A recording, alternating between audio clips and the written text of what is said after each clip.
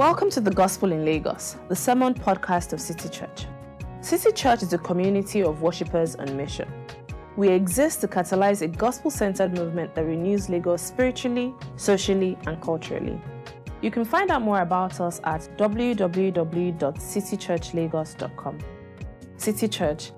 Love Jesus, love people, love Lagos.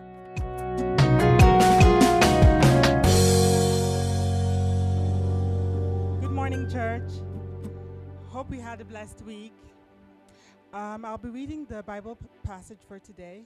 It's Judges 3:12-30. So that's Judges 3:12-30. So Judges 3:12-30. Again, the Israelites did evil in the eyes of the Lord.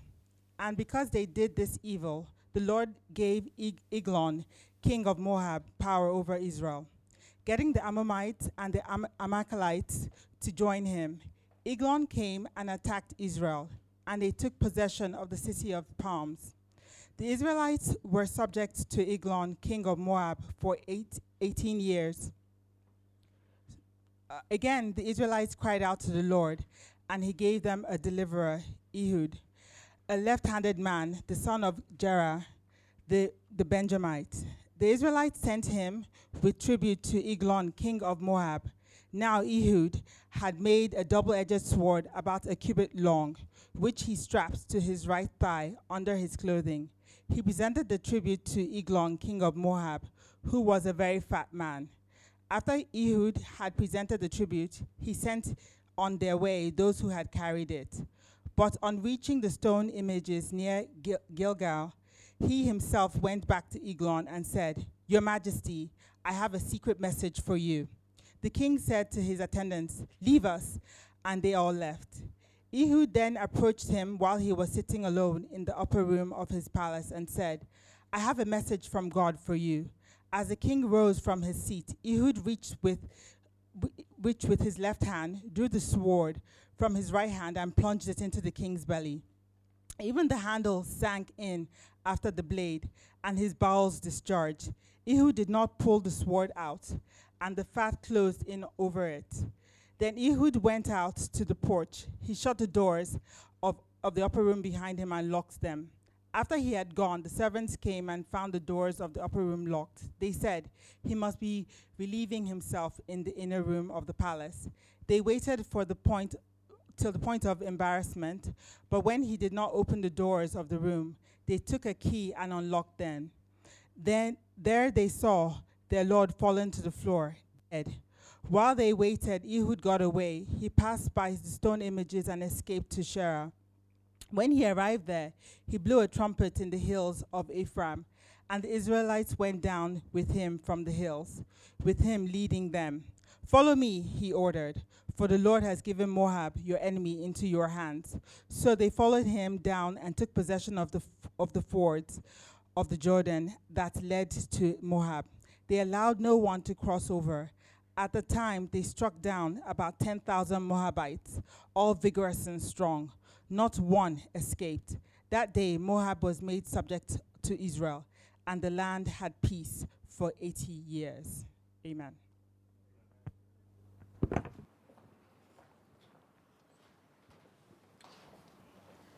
Thank you very much for the long reading, Bimbo, and morning, everybody. Nice to see you again, especially for one or two people who are coming here for the first time. And if you have been here, maybe you come in not that regularly, we're happy to see you again. We started the series in the book of Judges, and we're going to continue. It's a mini-series, so we're doing it for about six sermons, and we're really looking at some of the prominent judges in that book, and we're trying to do that within the context of wanting, in our vision, it says that we want to catalyze a gospel-centered movement in this city that renews this city. So it's in the context of that, but in the book of Judges shows us, it's almost the antithesis of how that works. So we'll look at some of the lives of some of the judges and hopefully learn a few things from there.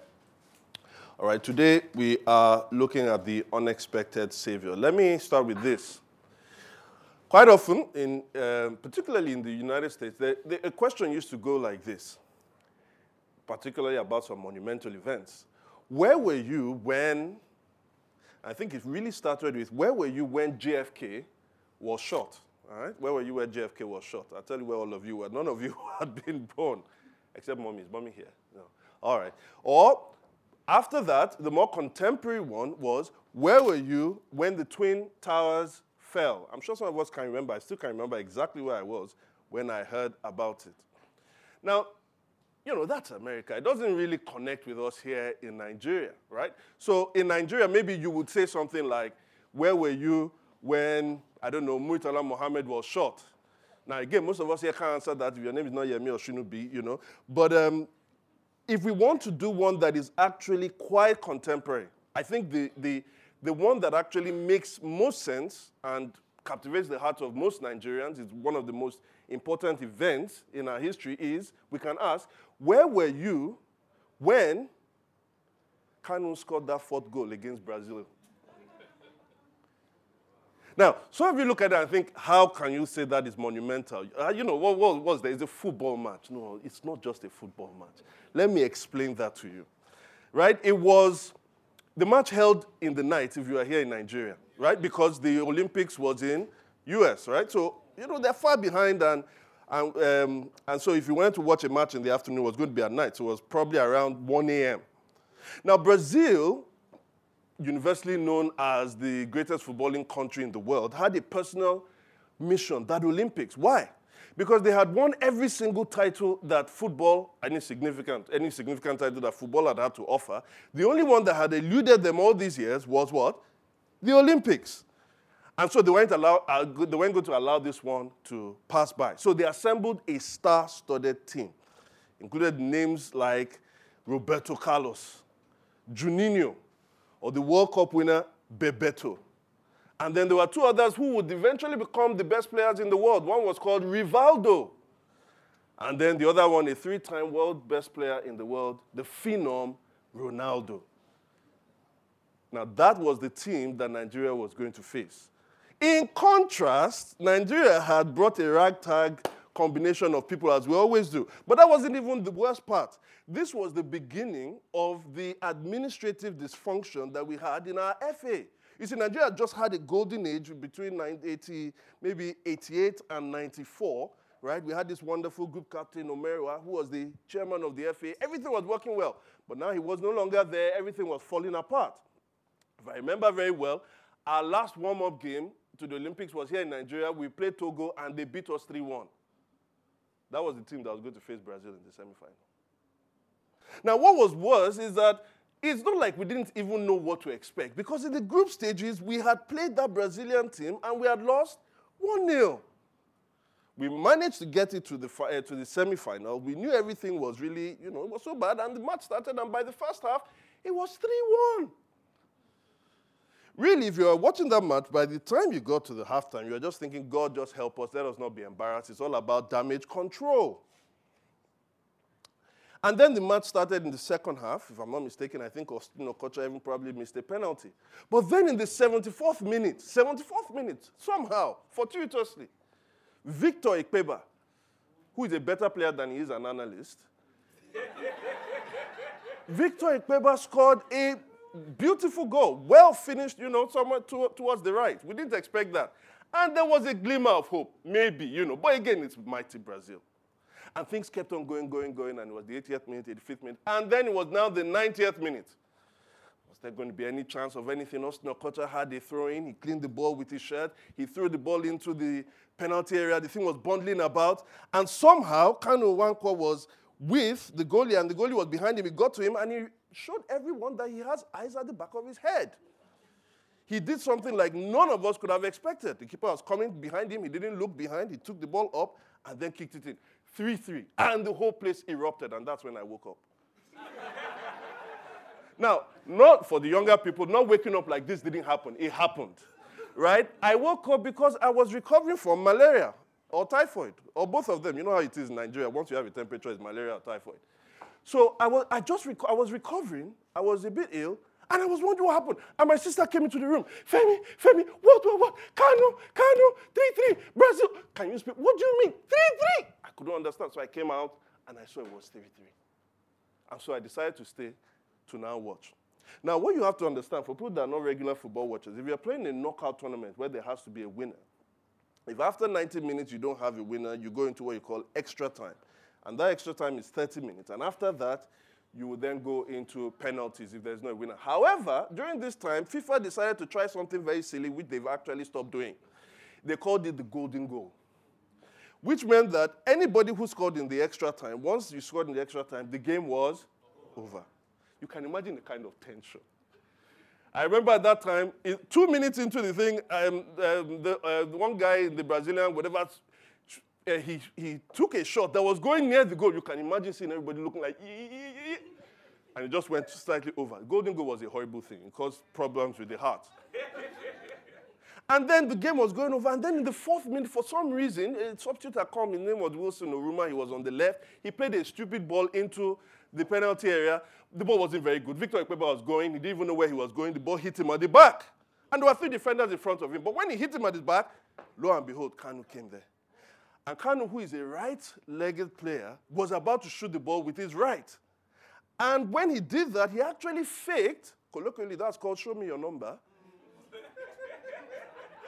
He did as though he was going to shoot the ball, but he didn't shoot the ball with his right leg, and 3 Brazilian defenders went this way. And then the ball was now with his left leg, and he was about to shoot it. You could see the goalie there. And as he was about to shoot it, all of Nigeria just went silent. You know when they say you have a near-death experience, you think about your life, everything we just looked. 1914, Lord Lugard. 1960, Independence Day. 1996, Kanu. And as Raskimono said, all Nigeria, silent. Was he going to? And Kanu shot the ball. The best shot he has ever taken with his left leg, and the thing went inside. And you start celebrating like you don't even know, can I hug this person? Can I kiss this person? And all of that. Now, as Nigerians, that story resonates, not just because our football is now in a shambles, but it resonates because, really, it was our country. We are patrons. We are patriots. We love it when something good happens to our country. But actually, this same story resonated with a lot more people who are not Nigerians. Why? Because we all love the story of the underdog. Just like a year plus ago, the story of Leicester City winning the football, it captivated people who didn't even watch football. Why? Because we like the unexpected. We like to see the David triumph over the Goliath.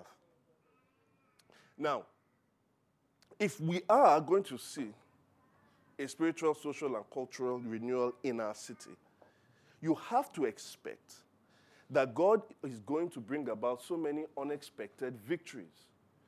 God is going to have to use unexpected people to do unexpected things. The work is so much larger than what one man or one church or one group of people can do. When God's Spirit often moves, he does it in very unexpected ways. And that is what this story of Ehud actually teaches us. And so I want us to look at this unexpected Saviour sermon in under three headings. 1, the left-handed man. 2, the left-handed people. And 3, the left-handed Savior. The left-handed man, the left-handed people, and the left-handed Savior. Let's go back to the passage that Bimbo read for us. If you look at verse 12, it starts with this word, again. Can we see it? Again. Now, what do you mean by again? Well, this word introduces us to a theme of the book that will continue. It is this kind of decline. But there is a cycle. Certain things continue to repeat themselves. So when it says again, it's because it's contrasting what is going to happen between verses 12 to 30 with what happened in verses 7 to 11. Now, we didn't look at the first judge. That's the person called Othniel, and his own story comes in verses 7 to 11. So, for instance, it says in verse 12 that they did evil in the eyes of the Lord. But if you just take your eyes up to verse 7, it says they forgot the Lord their God and served the Baals and the Asherahs.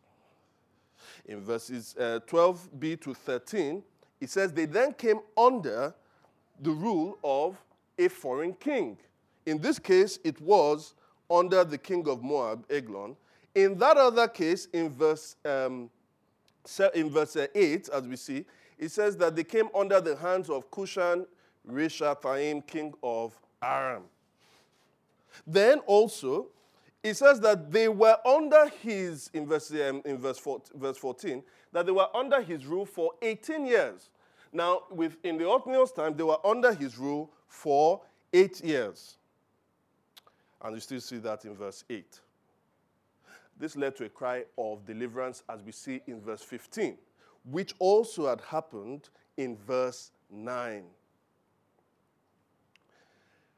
And God acquiesced by giving them a deliverer, as he said in verse 15, and also again, as you see in verse 9. So do you see the cycle? The people do evil. God judges them as a result of that evil. They are under the oppression of a foreign king. And then after a period of time, they cry out to God, and then God gives them a deliverer. And that is the cycle that continues. Now, unlike Othniel, you can read a bit about Othniel, not just here, but we first meet Othniel in chapter 1, verses 12 to 13. He gets married to the daughter of the younger brother of Caleb. All right? And that he was a member of the tribe of Judah. Othniel was the kind of warrior that would be, he was prepared. He was the kind of person that you say, yes, this should be a warrior. He fitted the bill. And, he did bring a very good victory for them. So Othniel is your ultimate kind of warrior. I didn't mean that in that, but anyway, he is the ultimate warrior in that sense. Okay. But here we are told that God gave them a deliverer. But who is this deliverer? This deliverer is a guy called Ehud, and the commentator, the writer, finds it necessary to include the information that Ehud was what? A left-handed man. A left-handed man. Why will he put it there? Well, it's a very important detail. I don't know if you remember, I don't think people do it that often, but when I was growing up, I had a younger cousin, and he was left-handed, at least when he started. And his mother beat the living daylights out of him until he changed to his right. They were always discouraging him, always discouraging him. It was a social taboo for people to write with their left hand. Why? Because it seemed unconventional. Most people wrote with their right hand. So why would you then write with your left hand? And you see, the cultures around Israel that time also saw this as unconventional. And not just unconventional, it was seen as a bit of a handicap. Not just a taboo, but a bit of a handicap. If somebody is doing things with his left, obviously he's of no danger. Now, why can I say that? It's because the Moabites couldn't see Ehud as some kind of person that was any threat. You see, after he'd given the king tribute with some other guys, he eventually went back and then said he wanted an audience with the king. In verses 19. He said he wanted an audience with the king. Your Majesty, I have a secret message for you. And the king said to his attendants, leave us, and they all left. Now, you may think, oh, well, they were obeying the orders of the king. No, really, those people, the attendants, were almost like the SS. Right now, President Trump, there are certain things he will want to say or certain people he will want to see, and he may want to tell his security detail, sorry, can you leave? And they'll say, sorry, Mr. President, we cannot leave. Why? Because the office of the presidency is even bigger than the person. And at that point, not almost everyone is seen as a suspect. They could be carrying an injection, a little child could be. They don't just want to leave the president alone, maybe just with his wife, or if he really insists. But why is it that Eglon immediately says, leave us, and all of them just, okay, well, fine. Leave us. Why? Because he was a lefty. What can a lefty do? Now, some commentators argue, and there's no consensus on this, but some would even say that the Hebrew translation really literally means that he could not use his right hand, that he must have been somewhat handicapped, somewhat disabled in his right hand. Now, whether we take that or not, it's obvious that these people saw this guy not to be a kind of threat. And that was their indictment. You see,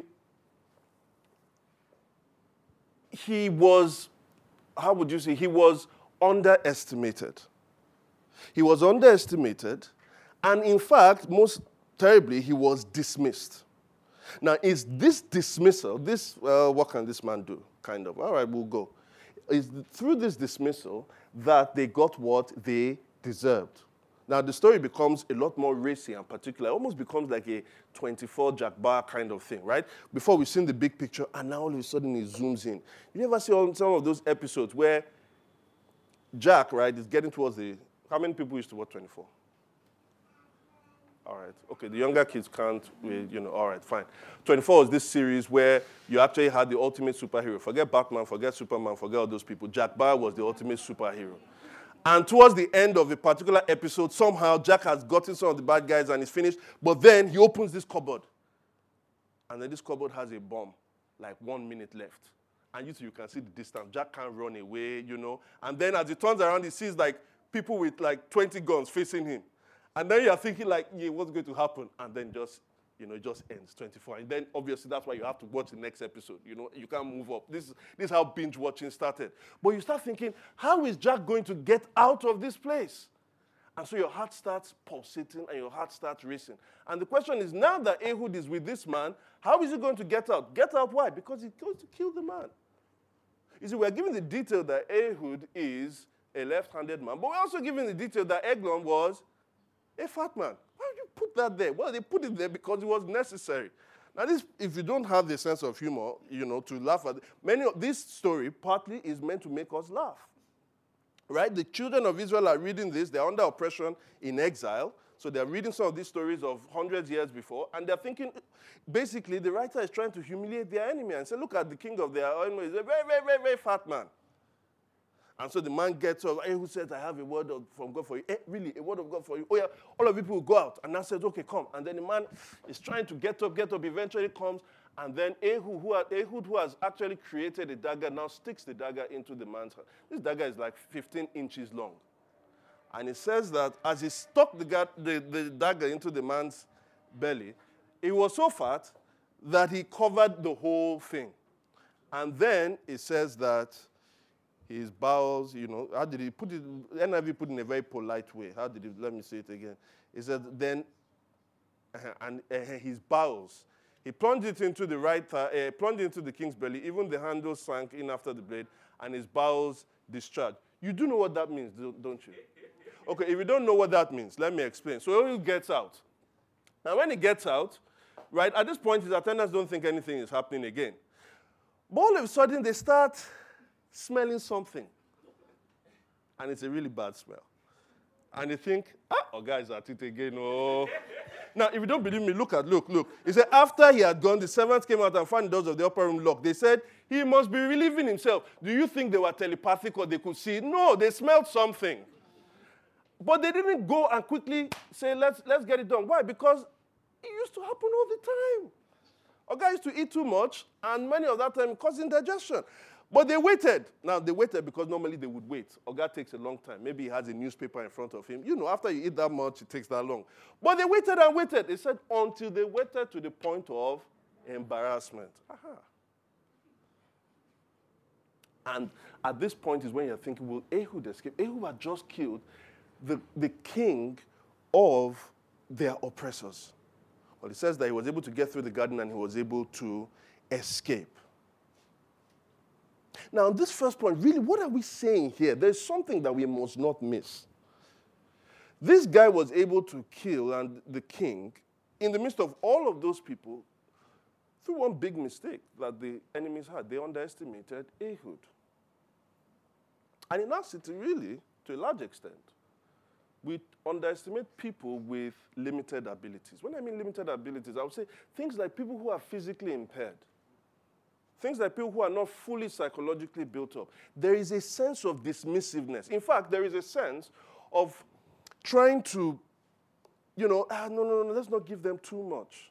I remember one of us here, one day I was looking at the person taking care of a child with special needs, and at first I was moved at the way she was not forcing. That's the way I looked at it. Like, you're forcing this boy to do my job. Like, no, if I don't, he's going to always keep being dependent.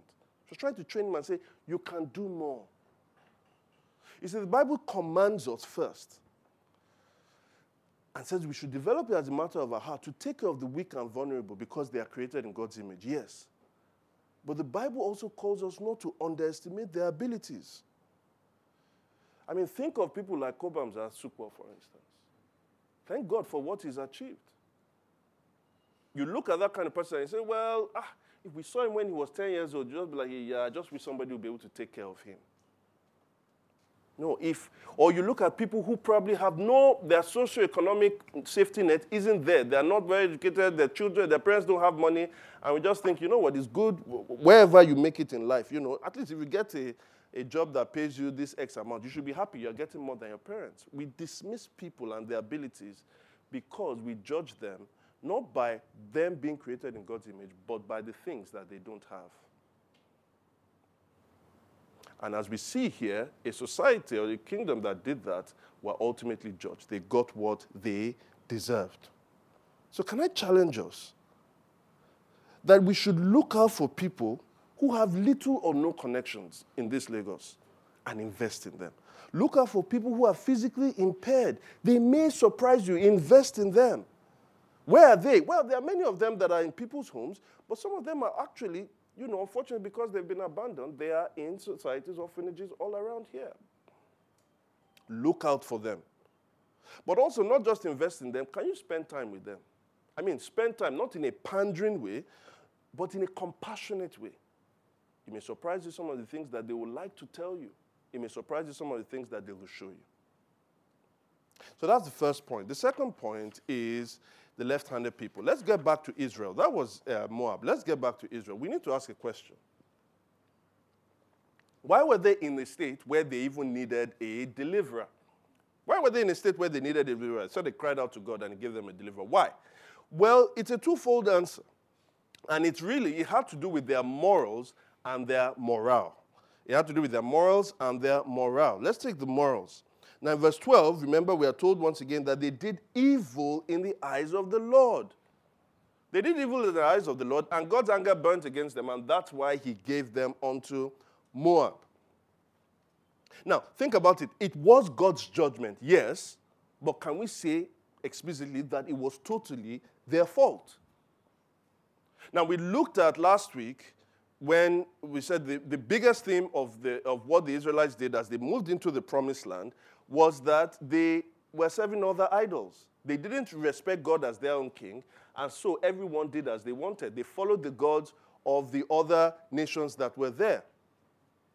But if we then go down and see how this idolatry then played in everyday life, I'll say the same thing that the Moabites did is the same thing that the Israelites did. In that they could never have seen Ehud to be a deliverer.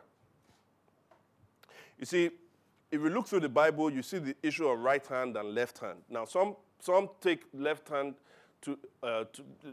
sometimes the left hand is neutral, right hand, left hand is neutral. Other times, the right hand is extremely positive, which makes also the left hand negative. So you take something like Ecclesiastes, verse 10:2, it says, the heart of the wise inclines to the right, but the heart of the fool to the left. Now, the Bible is not saying then that means everything done towards the left is bad.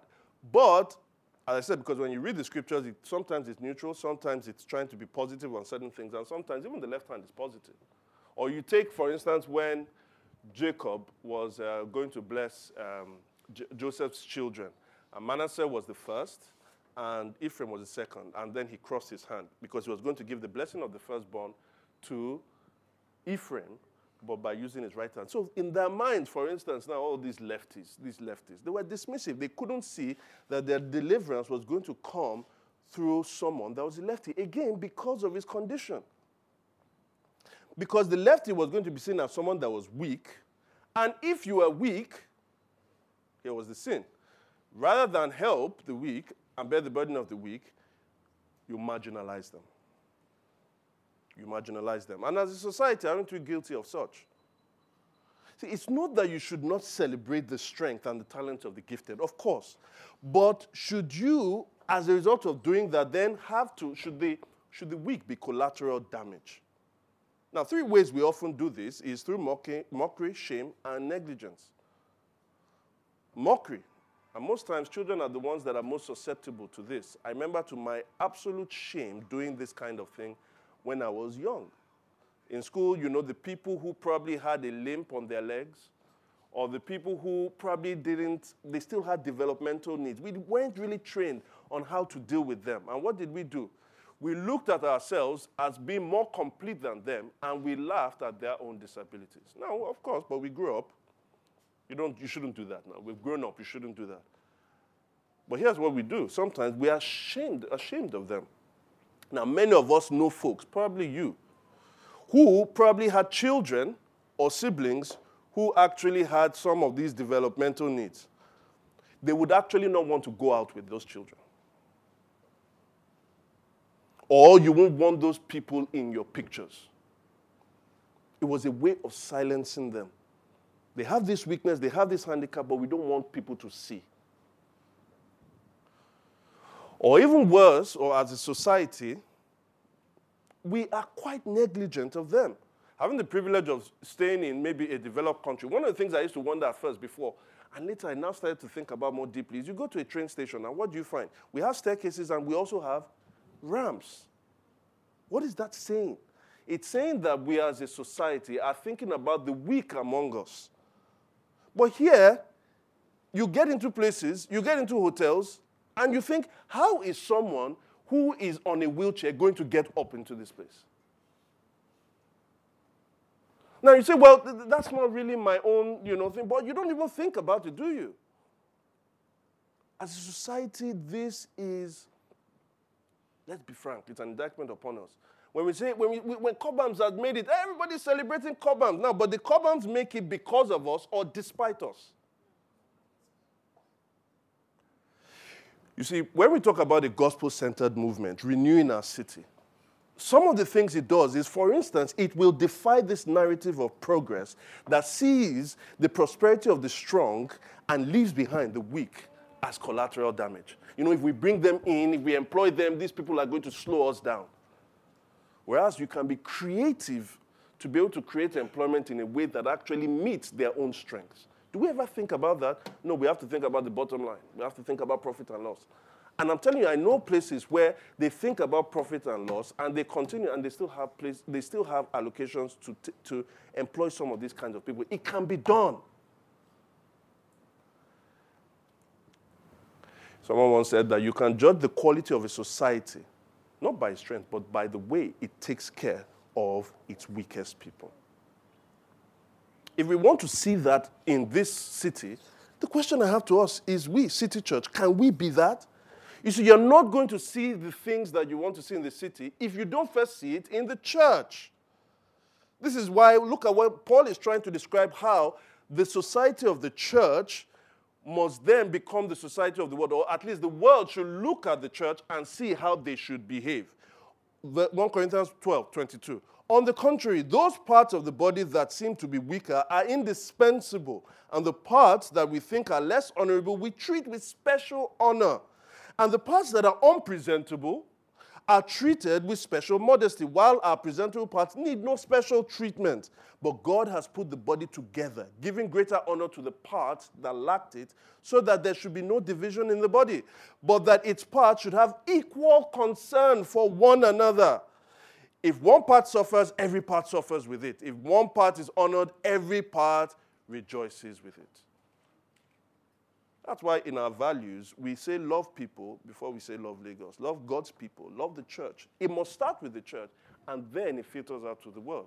Do good unto all men, especially those of the household of the faith, because we are creating an alternative society that we can show forth to the society outside and say, look at the manifold wisdom of God.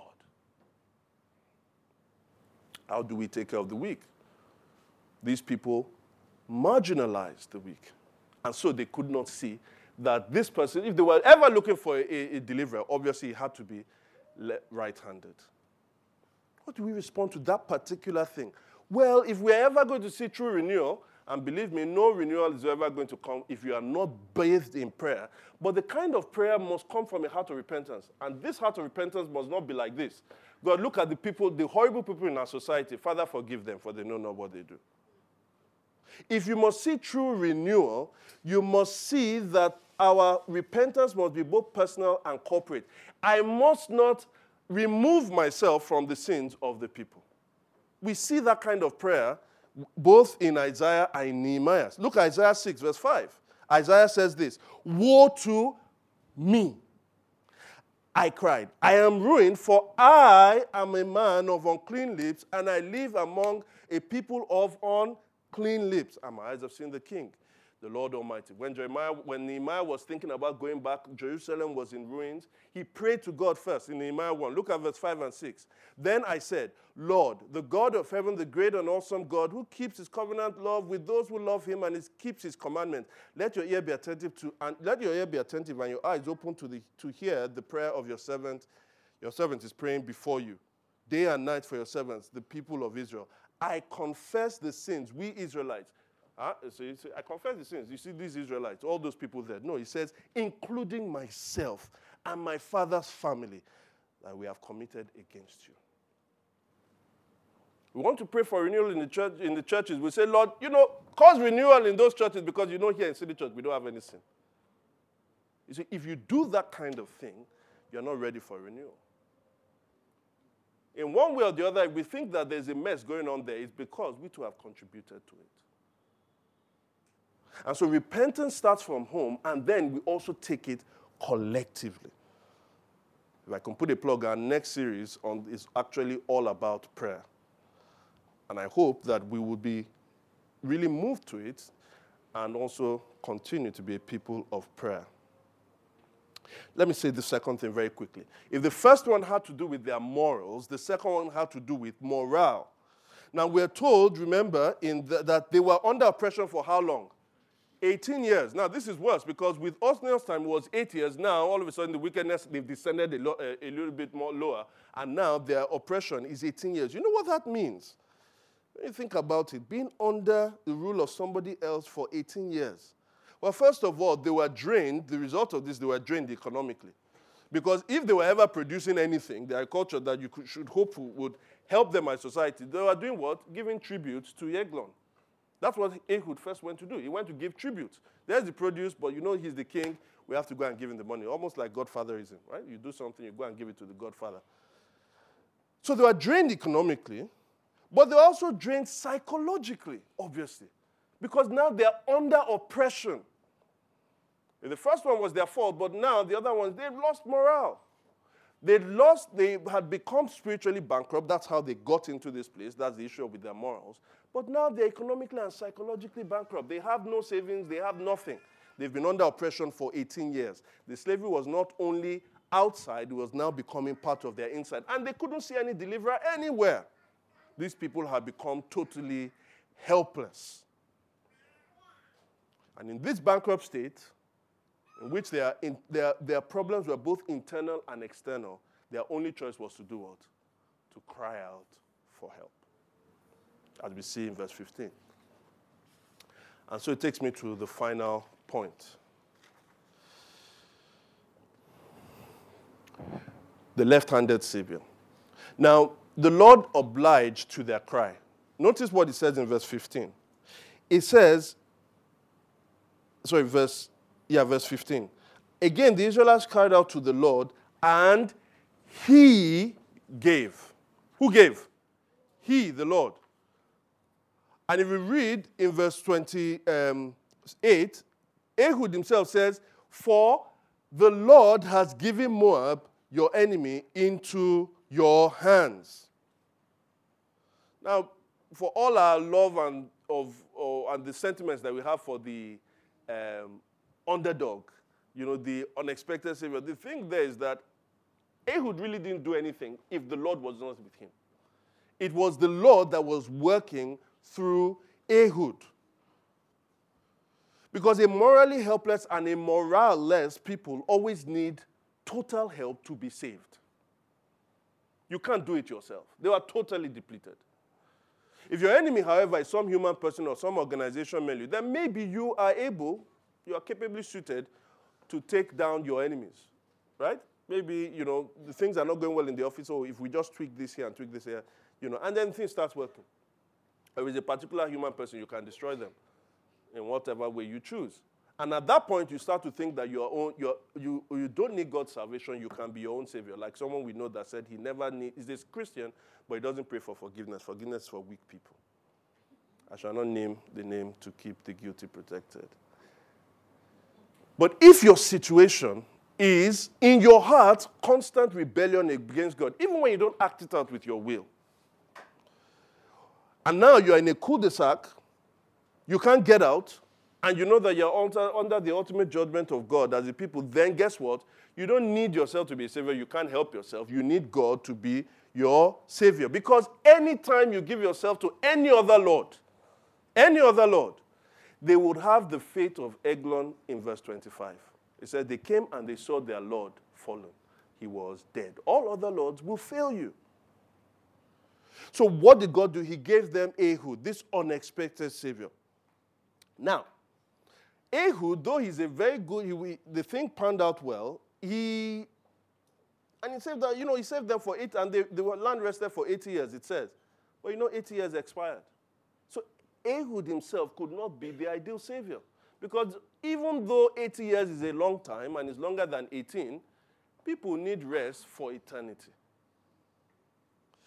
Because even after Ehud delivered them in verse 31, we are introduced to Shagma, a guy that they wrote one verse for. I don't know why. I feel sorry for the guy. Shagma, he too saved them, So they fell into oppression again, and Shagma saved them. So for all of Ehud's whatever, they still needed Shagma. All right? But even after Shagma, other judges came.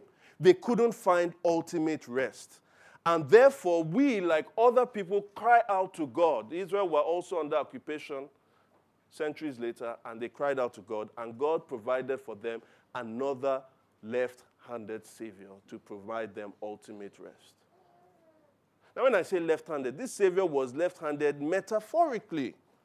Because if you read Isaiah 52, verses 2b to 3, it says, he had no beauty, or majesty to attract us to him. Nothing in his appearance that we should desire him. He was despised and rejected by mankind, a man of suffering and familiar with pain. You notice, just like Ehud, he was despised and what? Rejected. How could this be our savior? You could never look at Jesus and say, behold the Lamb of God that takes away the sin of the world. Like one from whom people hide their faces, he was despised. And we held him in low esteem. A savior who was despised and rejected. Could this be the savior of the world? But you see, God always does things differently. Not only was he this savior that was unexpected and left-handed, his method of salvation was also left-handed. You see, Ehud that we meet here, we know that Ehud killed the enemy by doing what? By piercing him with the dagger and escaping. But with Jesus, he didn't pierce his enemy, but he was pierced. Why was he pierced? Isaiah 53 again. Surely he took up our pain and bore our suffering. Yet we considered him punished by God, stricken by him and afflicted. But he was pierced for our transgression. He was crushed for our iniquities. The punishment that brought us peace was on him, and by his wounds we have been healed. See, that explains why he was on that cross. You see, for our low morale, our pain and suffering, as we've been depleted, he was crushed. And for the sin, our terrible morals, he was pierced. You see, this left-handed Savior, Jesus, and his method of salvation has always confounded God's people. For since in the wisdom of God, the world through its wisdom did not know him, God was pleased through the foolishness of what was preached to save those who believed. Not only has it confounded God's people, it has also confounded his enemies. None of the rulers of this age understood it. For if they had, they would not have crucified the Lord of glory. But you see, what many people see as foolishness, because now we want a strong deliverer, a right-handed man. What we see as foolishness is wisdom. What we may see as weakness is true strength. For the foolishness of God is wiser than human wisdom, and the weakness of God is stronger than human strength.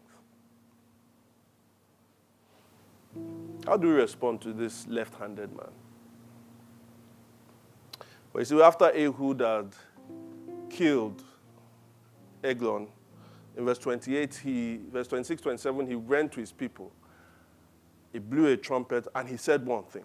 He said, follow me. Follow me. You see, the proof that the Israelites had accepted Ehud as their deliverer and leader is that in verse 28 it says, so they followed him. They followed him. In like manner, Jesus has stayed on the cross. He didn't escape because of you and I. He stayed. Oh no, there was a greater escape, but it wasn't really an escape. It was a conquering because he conquered death, the main enemy that we have. For whatever thing, deliverance you think you have, none of us has yet conquered death. But Jesus, going through the cross, came back from the dead. And Jesus says, if you truly believe in me, then do what? Follow me. It's not just saying, yes, I believe that Jesus Christ rose from the dead. No. The proof that you have and truly believe in Jesus is that you follow him. You follow him in the things he calls you to do. You follow him in the life that he's called you to live.